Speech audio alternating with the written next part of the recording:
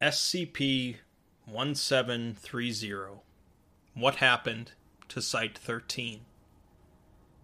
For the greater good is a phrase that has been used in various forms throughout history to justify certain actions that would normally be considered abhorrent. The SCP Foundation in general, of course, operates largely on this principle throughout most of their work, but often is the case where the Foundation is ultimately correct in their choice of actions. SCP-1730 is a grand, detailed report of a situation where the Foundation was profoundly, terribly wrong. SCP-1730 is easily among the lengthiest articles on the SCP Wiki, and although the actual description of the SCP is fairly short, the numerous logs, recovered materials, and interviews make this an epic report. In this video, I'll attempt to summarize and explain 1730 as best as I can, but keep in mind that I'll be cutting out quite a bit of atmospheric details along the way. SCP-1730 ultimately both asks and answers the question of what exactly happened to Site-13, and we see immediately that 1730 is listed as neutralized, meaning that it's either been destroyed, its anomalous properties have been removed, or it is no longer a part of our existence.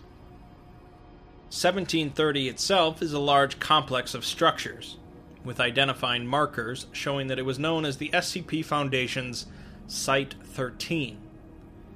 Foundation records, however, show that Site-13 was originally planned to be built, but the plans were scrapped.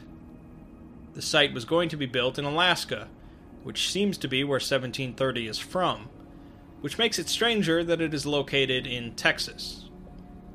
The site seems long abandoned, is in a severe state of disrepair, and there are a number of fuel leaks and fires throughout the facility due to the power generator continuing to operate in a damaged state. Despite this, there is believed to be human survivors somewhere in the lower parts of the facility, as messages have been found on walls throughout the site, including the words danger, bleed, and the phrase, what happened to Site-13? The Foundation has established a simple containment procedure due to the site's remote location, but ultimately they decided to send in some teams to properly explore it. Our first piece of major info comes from a recovered log from a recovery team working for Site-13. They were apparently sent to retrieve and recontain an anomaly, and the log describes the anomaly crawling into one of the team's mouths, causing blood to leak from every orifice. Afterwards, two anomalies come out of the body, with one drinking up all the blood, and the other going back into the dead body, reanimating it. The remainder of the team puts down their reanimated squad mate, but the writer of the log admits that they don't have much longer, says something that was expunged from the record, and states it's just a matter of time before it starts. Interestingly, the expunged section was removed because it was marked as a cognitohazard, something that is dangerous for some reason to an individual when recorded with any of the five senses, in this case, likely sight. The log describes the team using C4 explosives to blow up the wall, rendering something illegible, likely the cognitohazard, but says it doesn't matter because Jones already went quiet like the others, and they shoved him down an elevator shaft. Finally, it mentions how someone started up the thresher, which we'll learn about later. The next piece of info is an automated message describing the states of the various systems of Site-13. We see that it was sent minutes before an electrical disturbance and an explosion in the power relay, and shows that nearly every system is offline or compromised, including the Keter-class containment systems. Additionally, the Euclid-class containment systems and the reactor are both in critical status. Finally, we're brought into the present, with the exploration log transcript for the first team sent into Site-13 by the Foundation. The team is the D-12 Mobile Task Force, known as the Mudslingers, and consists of 6 members, including the captain. They enter through the unlocked front doors, switch on their lights due to the darkness, and immediately find messages written on the walls, including the ominous phrase, "Don't look at the walls." They find a service elevator that's still powered, and descend to the 3rd basement level. The team splits up to search the floor, finding that the rooms are filthy, due to being covered in some sort of metallic-smelling sludge. They see a makeshift barricade next to a door, and they also find a few bodies, half submerged in the sludge. A snake-like creature emerged from one of the bodies' mouths, which they immediately terminated, and discovered that the bodies were in fact hollow. The team agrees to return to the elevator, only to find the layout of the floor has changed, meaning they are either hallucinating or the building is physically changing. They head down a hallway, which seems to be much longer than the building's schematics show, and break down a door into an office. They find a naked human, with fire seemingly burning out of its ears. An intense white light, the sound of searing meat, and static from the team's microphones is all Site Command receives for over a minute, until they also hear the sound of slithering, a cry, and choking sounds. Other strange sounds come through the microphone until the other 2 members who had split away from the group finally respond. They are currently waiting near the elevator and thought their radios had stopped working, until suddenly their camera feeds show them in a different room, with one of them hanging upside down, facing each other, and both are completely stark white. Blood from their mouth, nostrils, and eyes cover their faces, and a large object moves in the background, accompanied by the sound of slithering from multiple directions. One of the team members opens their eyes, and the video and audio feeds cut out. This was the last Site Command heard from the mudslingers. Clearly, exploration of the main structure was going to prove to be quite dangerous, so until the Foundation could set up a more prepared second attempt, they decided to send in a small team to the power station to assess the damage. MTF Y-24, known as Gulliver's Travelers, is a 3-man team who went to the power station, only to discover the first set of doors inside to be locked and bulletproof. Rather than using explosives, which would risk a collapse, Site Command tries to find someone who would possibly know the clearance code for the door. Despite this site never actually being constructed in this reality, Director Jameson's clearance code from when this site would have been built manages to get the team in. The team examines the power cores, and then releases a micro-drone to provide a closer look, revealing that 7 of the 12 cores are damaged beyond repair, 3 are not functioning at full power, and 2 are, although one of those is currently superheated. The team finds more of the sludge that the other team encountered, and then sees 10 stark white bodies bound to the superheated core with wire. Underneath them, seemingly written in blood, are the words, "What happened to Site-13?" The team descends a stairwell, finding a door at the bottom that has been pried open, and discover a disgusting smell before their camera feeds begin to distort. The audio feed then cuts out completely, and Site Command only receives intermittent communications for 15 minutes, during which the team seems to be encountering more of the dead humans covered in sludge. Finally, it seems as if they encounter one that appears to be alive, before Site Command totally loses contact with the team. The recovered sludge from the micro-drone appears to be blood and power core residue mixed with an unknown biological matter. 1 week later, the team's video feed comes back online for 13 seconds, during which it shows a number of humans standing and looking down at a table. The Foundation still needed more time to prepare for the next exploration team, and so decided to send in an unmanned drone to hopefully investigate the lower floors of the main complex. The drone was launched through the same door that the first team entered, and began to descend in the elevator towards the lowest basement floor. After descending 7 floors, a power failure causes the elevator to stop, and so the drone forces the doors open, and descends manually to the 8th basement floor, a Euclid containment wing. After inspecting a number of rooms, the drone sees a vaguely humanoid entity standing near the end of the hallway. The drone follows the entity, as it doesn't seem to notice it, and watches as it picks up some of the sludge on the floor, and marks a nearby wall.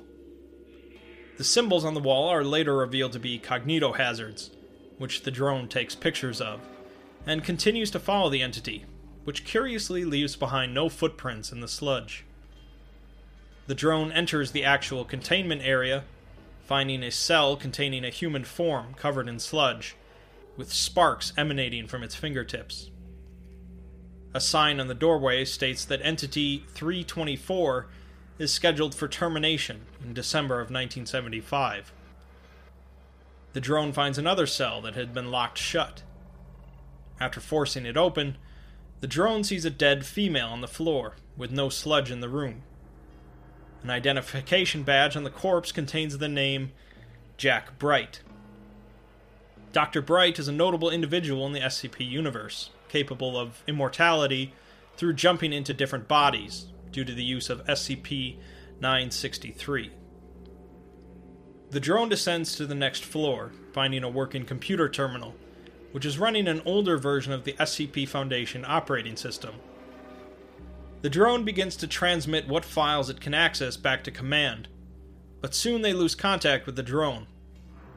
It's at this point that the cognitohazard that Site Command had viewed earlier triggered, causing affected individuals to go silent and begin to burn from their ears. Any audible sound after this would trigger a silent explosion, shaking Site Command and destroying most of their communication equipment.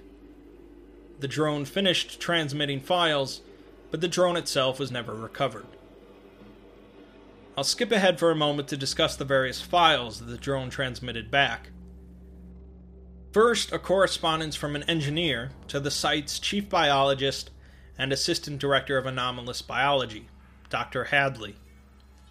Hadley was apparently working with the mysterious Thresher device, and the engineer informed her that although the reactors could surge to power the device, the reactors would likely not survive the process. The engineer goes on to say that the Thresher device is still wildly unstable, and utilization of it would likely destabilize local reality.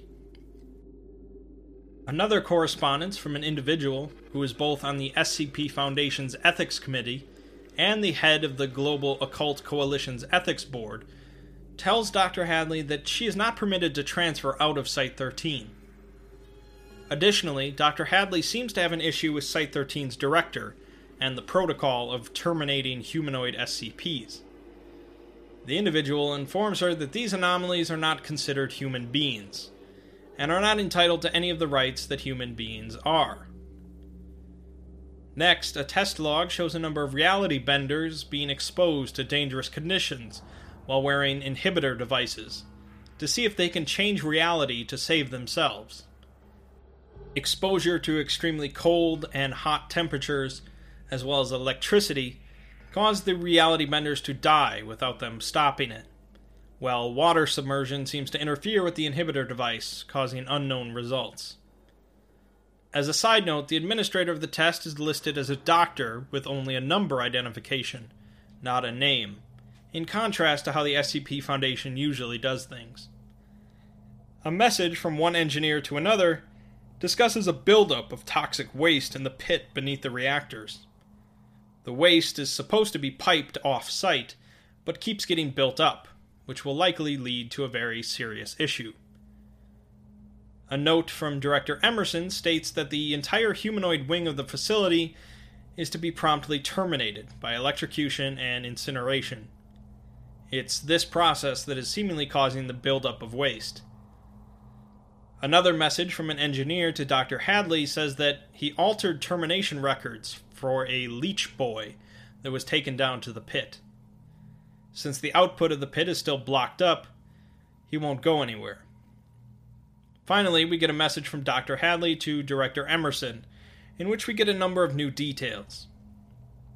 The message discusses a containment breach caused by Dr. Hadley, and mentions that Emerson was foolish for thinking that killing the anomalous entities would stop them, as them being living is the least anomalous thing about them.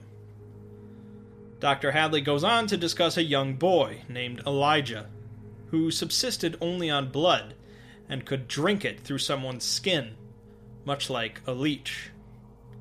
He had the mental capacity of a toddler, and did not choose to be this way, but Emerson had him incinerated like the rest.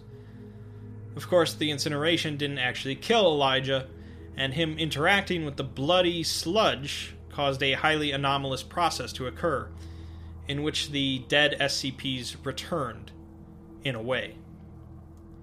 In addition to this, of course, the Thresher device was eventually activated, causing the local reality of the site to heavily distort, leading to one highly anomalous facility.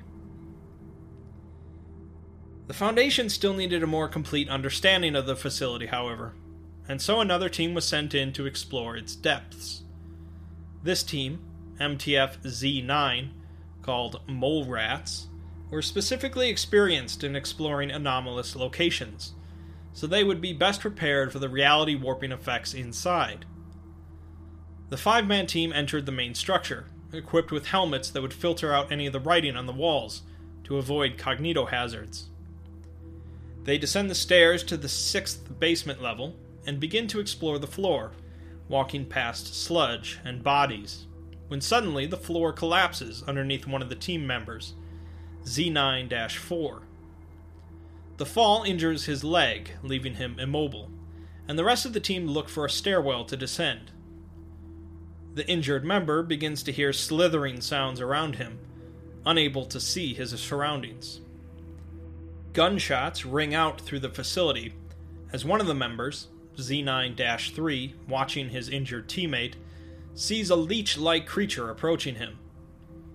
The creature enters Z9-4's mouth and begins sliding down his throat. Z9-3 attempts to shoot the creature, but misses, and asks the captain for permission to shoot Z9-4 to put him out of his misery. He gets no response from the captain, but after Z9-4 lets out a choking plea, he fires his weapon. The floor further collapses, causing Z9-3 to fall and get crushed by debris. 5 minutes later, Z9-4 goes silent. A leech creature comes out of his mouth, and he stands up, picking up his dead teammate's weapon. Site Command received no communication from any of the mole rats for the following 3 hours, when suddenly communication from the 3 team members resumes, with them seemingly below the 15th floor. Z9-4's camera feed comes back for a moment, showing a number of humans with flames coming out of their ears, and a massive pit with a large creature in it covered in smaller creatures. Communication from the rest of the team eventually goes out again for 4 hours, before feeds from the captain resume again. She apparently reached the Thresher device by herself, but she hears footsteps coming towards her. Her light goes out. She begins running through the darkness, and finally communication is lost once again. In the aftermath of this, it was clearly just too dangerous for a team to explore the facility, and so that would have likely been the end of the Foundation's research on 1730. However, one morning, monitoring equipment picked up a looped transmission coming from the facility. The transmission was from a doctor who worked at Site-13, who claimed that there were 12 people still alive in the facility, surrounded by hostiles and running out of supplies. Since the doctor claimed that the transmission would stop looping once he was dead, it seems that for the time being, there were living humans still in there. In light of this, the Foundation cleared a rescue mission. This is when things get really interesting. Another 5-man team was sent in to continue exploring the facility, and hopefully locate the survivors using the coordinates transmitted by the doctor. The team, MTF Apollo-3, Game Wardens, entered the main structure and went straight to the stairwell, hoping to use it to descend to the bottom floor. After traveling down it for nearly 10 minutes, the team finds that the bottom of the staircase is missing, abruptly cutting off into some sort of liquid void. Site Command informs them they are actually about 15 meters below where they thought the stairwell ended. The liquid begins to rise, forcing the team to ascend the stairs, although one of the team members gets his legs enveloped by the void. After pulling him out and up to the next floor, they find that his legs have been cleanly severed at the knees, but he can still feel them as if they were there, and most anomalously, he can actually stand. They pass their hands underneath him, and he appears to be simply floating, without feeling any different than normal. The team explores the floor, finding a rotting corpse they seem to recognize as their friend Zachary, unaware that it is dead. This is seemingly SCP-1730, and its anomalous effects are going through the team's visors designed to filter out cognitohazards. The team continues to chat with the corpse until Site Command finally updates their visors, and they realize that it's just a body. They soon encounter a shimmering humanoid entity approaching them, warping the environment around it. One of the team members is apparently caught in its field of effect, hanging and twisting behind it. The team fires on the entity, but the bullets simply spin around it. The entity proceeds to attack one of the members with an appendage, but they deploy a miniature reality anchor, causing the entity to disperse. They find the member that was caught in its field and is now partially fused with the wall, ceiling, and floor, presumably dead. The team decides to continue on, as it seems just as risky to attempt to leave, and they eventually enter a communications room. A screen flickers on, revealing a standard containment cell containing a single figure. One of the team members recognizes the figure as SCP-993, Bobble the Clown. They begin conversing with the figure, who claims that it is not Bobble, but a thing that used to be Bobble. The figure claims that Director Emerson played with the strings of the universe and broke them. It goes on to say that every anomalous thing that the Foundation could find and the Coalition could catch were brought to Site-13 in order to be fed to the meat grinder, unless there was something to gain first. The figure seems to be heavily disfigured and distorted, and possesses an extreme animosity for Director Emerson, but the team moves on. Site Command loses contact with the team for 30 minutes, during which they manage to find the survivors, who number somewhere in the 20s, and include a few of the mole rats and one of the Gulliver's travelers. The team reveals that they have been down there now for 3 days, not 30 minutes, and are surrounded by anomalous entities with little chance of survival, let alone completing the rescue attempt. Enter Mobile Task Force Tau-5, known as Samsara. Samsara have a bit of their own history, but to summarize, they are essentially cloned cyborgs made from a dead god. They possess regenerative abilities, a number of technological augmentations, and their memories can be loaded onto a clone of their bodies, making them functionally immortal. They are not omnipotent, however, and this rescue mission still has a high chance of failure, but Samsara stood the best chance of succeeding. The Samsara team consists of 4 individuals, and they were outfitted with arm-mounted incendiary cannons, shock-absorbing leg extensions, heat-resistant plating, and built-in filters for their eyes, among other enhancements. The team enters through a drainage pipe, and soon split up, with 2 of them continuing down the pipe towards a heat source, and the other 2 breaking through a thin wall into a room containing offices. They find a control room for the incinerator, and are soon joined by the other 2 team members, who remark that the pipe is completely blocked. They activate the machinery, which begins to spin, and the heat continues to rise as the incinerator kicks on. They notice a gate at the bottom, and shoot out the window of the control room, jumping down. They follow another drainage pipe into a cistern, where they find a number of cracks in the walls. Small leeches begin pouring out of the cracks, feeding on the sludge and growing larger.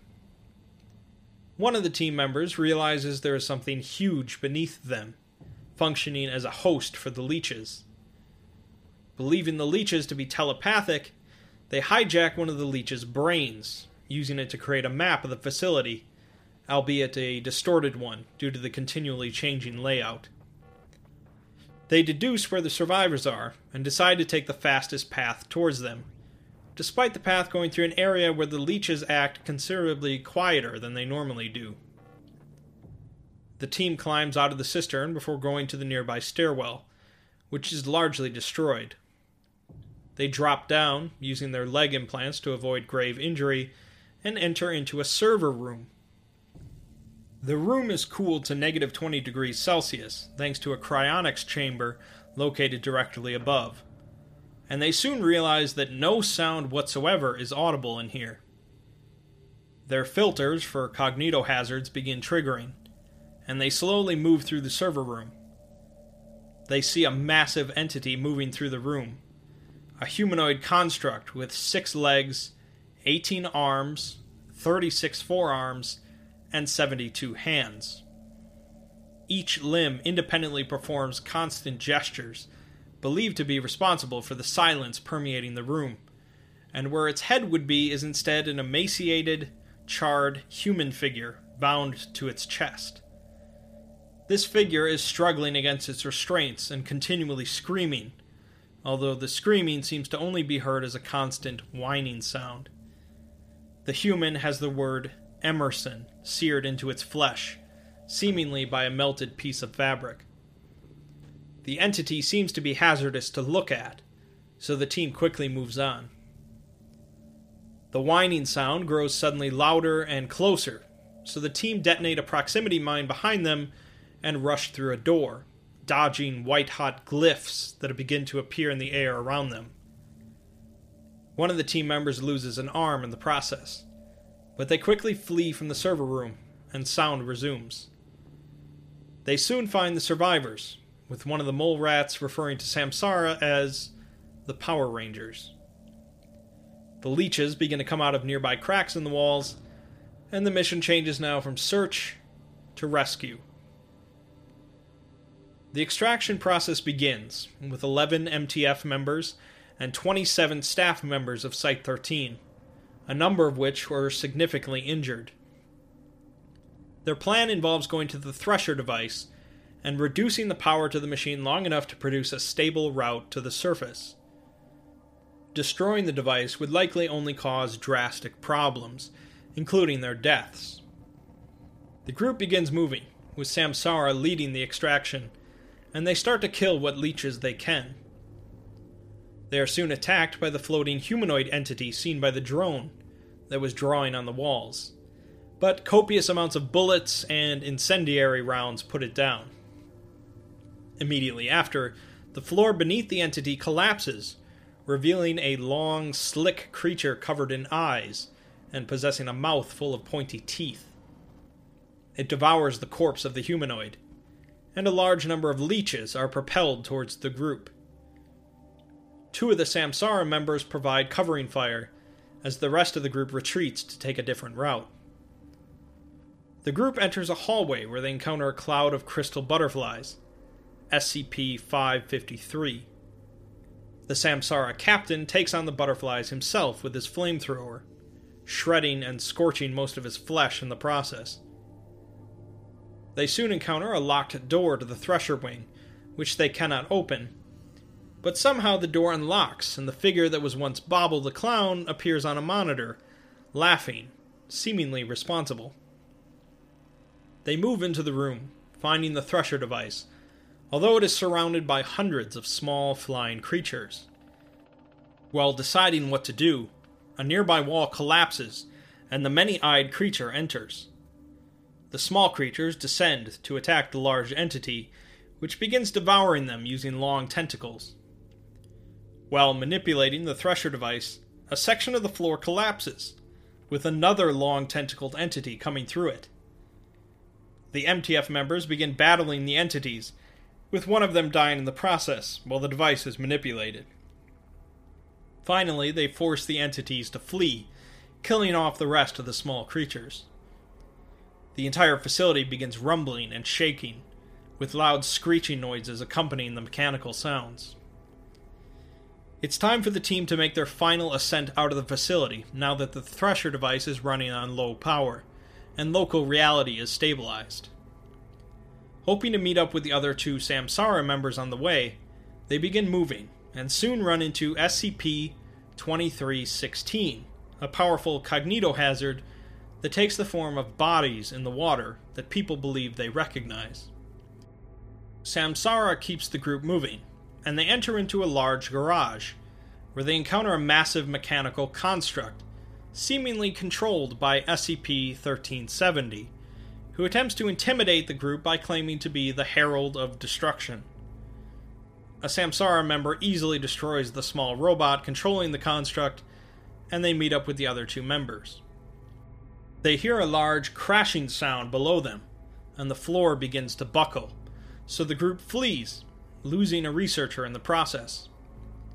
At the bottom of the massive hole is a tremendous black mass, completely covered in red eyes, with several other large black masses extending from it. Presumably, this is Elijah, the Leech Boy. The group flee, chased through the facility by black tendrils coming from the hole, and they find themselves trapped with no way to ascend. One of the mole rats decides to lead them further down into the facility, into a massive containment chamber. The civilians are sent to the far end of the chamber, where an access point will lead them up to the power station and out of the facility. Meanwhile, the MTFs are going to cover them as a huge wall breaks down, and the 200-meter-tall Leech Boy enters the room. A naked human woman is visibly joined to its tongue, and it lets out a piercing scream as the MTFs unleash everything they have on it. A few of the members, however, begin working on opening two massive containment doors, which finally open, unleashing two of the most powerful entities known to the Foundation. One of them is SCP-001, the Gate Guardian, a tremendous winged figure carrying a huge sword, and the other is SCP-2845, an entity largely resembling a deer with a ring of ice and metal rotating behind its head. The Gate Guardian is capable of obliterating anything around it with its fiery sword, and the deer is capable of instantly transmuting and reconstructing matter, making them each quite formidable foes. The three entities begin an unimaginable battle with each other as the MTFs flee towards the civilians. The stairway upwards is damaged by metallic cylinders that come crashing through, killing the Samsara captain. The leader of the mole rats decides to stay behind to buy the group more time, and she's joined by one of the Samsara members as the rest of the group makes it to the surface.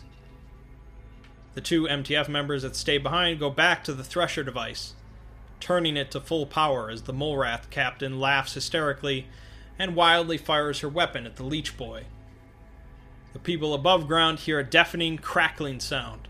The area around the facility begins to distort, and suddenly, Site-13 is gone, leaving behind an immense crater.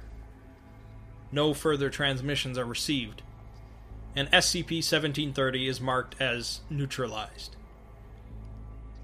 All that remains is the debriefing then. One of the Game Warden members seems severely traumatized, but the captain of Samsara considers the mission a success, although he seems mournful of the mole rat leader's demise. The Game Warden member, who seemingly lost their legs but can still stand, remarks that it doesn't feel like a phantom pain, as he can actually feel his legs, and occasionally feels something wet and furry brushing past them. The interview with the Samsara member that went with the mole rat captain reveals that they went to a server room and disabled their cameras, because they were apparently given a vision, which they believed to be a cognitohazard. They were standing on a precipice overlooking a vast area, where countless humans screamed, each of them missing their hands, while the sky above them burned. A falling star scorched billions of corpses, and in the middle of the star was the many-armed entity they encountered earlier. They were given visions of coils of fire and storms of souls, a hole at the center of the universe, and a god of nightmares. The Samsara member looked away, but the mole rat captain kept watching, and afterwards went to the Thresher device and activated it, saying that she needed to bury the things she saw in darkness, while laughing and crying. Finally, we are given an interview with Dr. Scott, the Assistant Director of Temporal Studies at Site-13, who gives a history of the site as well as the alternate timeline from his reality. Plans for Site-13 began after the Foundation recovered the body of a massive dead sea creature that they could not contain, and so Site-13 was built in a remote location in Alaska and was larger than any facility at the time. After a terrorist used an anomaly to cause an explosion resulting in thousands of deaths, the U.S. government cut all of their funding to the Foundation. A former staff member of President Dole, named Paul Manafort, was appointed Secretary General of the Global Occult Coalition and organized a partnership with the Foundation. The GOC eventually gained control of the Foundation, and they once again received funding from the U.S. as well as the United Nations. Site-13 was the premier containment facility for the Foundation, and was continually being expanded. Emerson eventually became the site director, and began doing terrible things, supposedly under orders from Manafort. The incinerator was built, originally just to dispose of the body of the massive sea creature, but they began using it for everything, as well as doing invasive testing on anomalous creatures and humanoids. Vivisections began, and although the ethics committee tried to step in, their chairman was dragged out and shot for being a traitor. The phrase, "for the greater good," was thrown around, and Scott claims that they eventually contained the Abrahamic God, possibly alluding to SCP-343, although he's not sure how they managed it. Dr. Hadley opposed Emerson's orders, and so she was brutally beaten by some guards one night, damaging her mind and leading her to cause the containment breach. Emerson came to Scott and asked him to turn on the highly experimental Thresher device in order to stop this, but Scott refused and fled, gathering his team. Before they could leave the facility, however, the device was activated, warping reality. Scott counts himself as lucky for surviving at all, but believes that they could have been floating between dimensions for 1,000 years for all he knows. Now that the device has been reactivated, it's completely unknown when and where it will end up. Like I said, SCP-1730 is one of the longest articles on the entire SCP Wiki, but that alone does not make it memorable. It's memorable because it presents a fascinating tale of the Foundation going simply too far, largely as a result of the influence from the Global Occult Coalition, an organization focused on terminating anomalous items.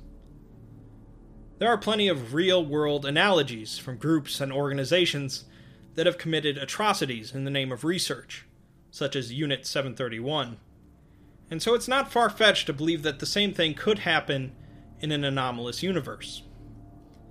The author, DJ Cactus, took a relatively familiar and overdone concept, a strange, shifting location, and made it something utterly unique by incorporating a compelling backstory, numerous other SCPs, and a highly engaging rescue mission starring the Samsara team. As I mentioned, I cut out a lot of details and practically all of the dialogue, so I absolutely suggest going through this one on your own to get the full experience of what happened to Site-13.